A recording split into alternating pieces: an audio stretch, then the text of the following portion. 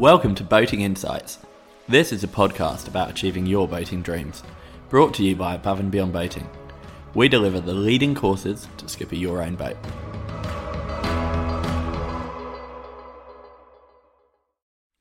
Hello, I'm Neil Driscoll, and today I'm going to talk to you about marine toilets. You heard me correctly. I'm going to talk to you today about marine toilets. Now, just do me a favour. Give me 90 seconds, and I promise that I will keep it clean, but I've just got some ideas I want to share with you. First came up very recently, a great and old friend of mine was on a sea survival course I was teaching, and we got onto the subject of seasickness and safety briefings, and that led to toilets. An area he and I are both passionate about is that often people give these awful scare stories trying to put people off of using toilets, and basically what happens on the boat, that is obviously not for their whole lives, and what happens is that people don't drink water, so they get heat stroke, and they don't eat, and they don't go to the loo, and that generally is what causes a significant number of people that are new to boating to think that they're seasick is actually just because they've not been eating and drinking properly, and that's kind of one thing's led to another, and they don't feel great. So the first idea for you is that rather than sort of the scaremonger stories, which is often told or instructing people, you can't do this and don't do that on the toilet, just tell people, look, before you use the toilet, just flush it. And if you can't make it flush, come and get me before it's embarrassing, and then I'll show you what to do. That's really all you need to do. If you've got a setup that has more instructions than that for people to use your toilet, you probably just need to take a look at how you got the boat set up. So I asked for 90 seconds. We've cleared that. So those of you that are still here, thanks for sticking with it.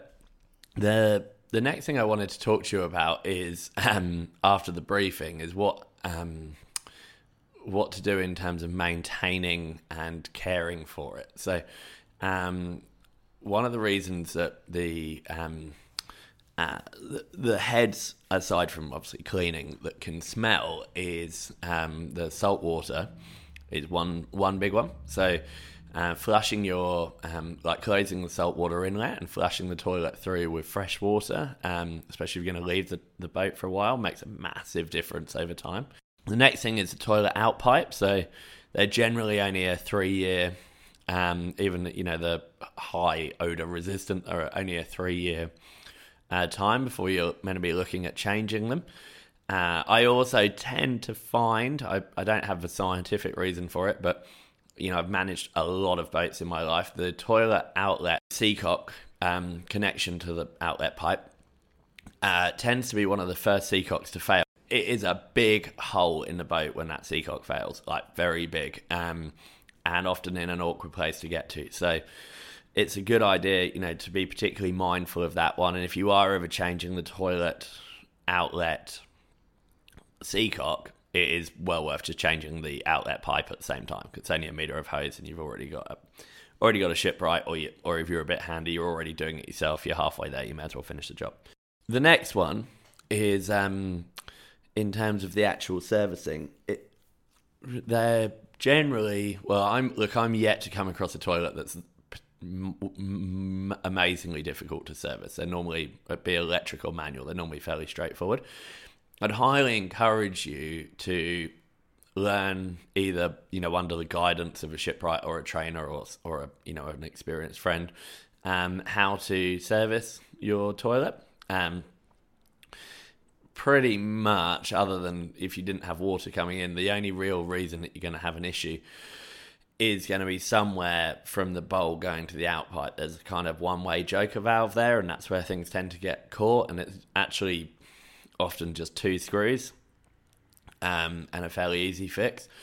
So although it's no one's favourite job, it's a good thing to understand how to do. And I usually find the less competent someone is with a screwdriver and a spanner, the more scaremongery they'll be in the briefing. So, just although I've unblocked a lot of marine toilets in my life, I can't say that I enjoy it in any way. But, it doesn't mean that I want to put people off. So if you're not confident in understanding how to service your toilet, I would highly recommend getting that as a skill.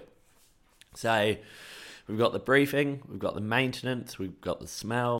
And then if you are going to have a rule, like only what you've eaten goes down the toilet, or you can only use a certain ply of toilet paper or whatever. I mean, I hear all sorts of rules, and some of them are good and some of them are crazy. But make it easy. Is there a bin? Is there a sign? Are you making sure there's only one kind of toilet paper on board? That's the kind that you've specified needs to be there. And you'll have many people tell you that you should only have manual, you should only have electric, you should only do this, you should only do that. But if you make it simple for people, then they'll be more than happy to oblige to follow your rules. And I hope some of this can be helpful. So thanks for sticking with me for our toilet podcast.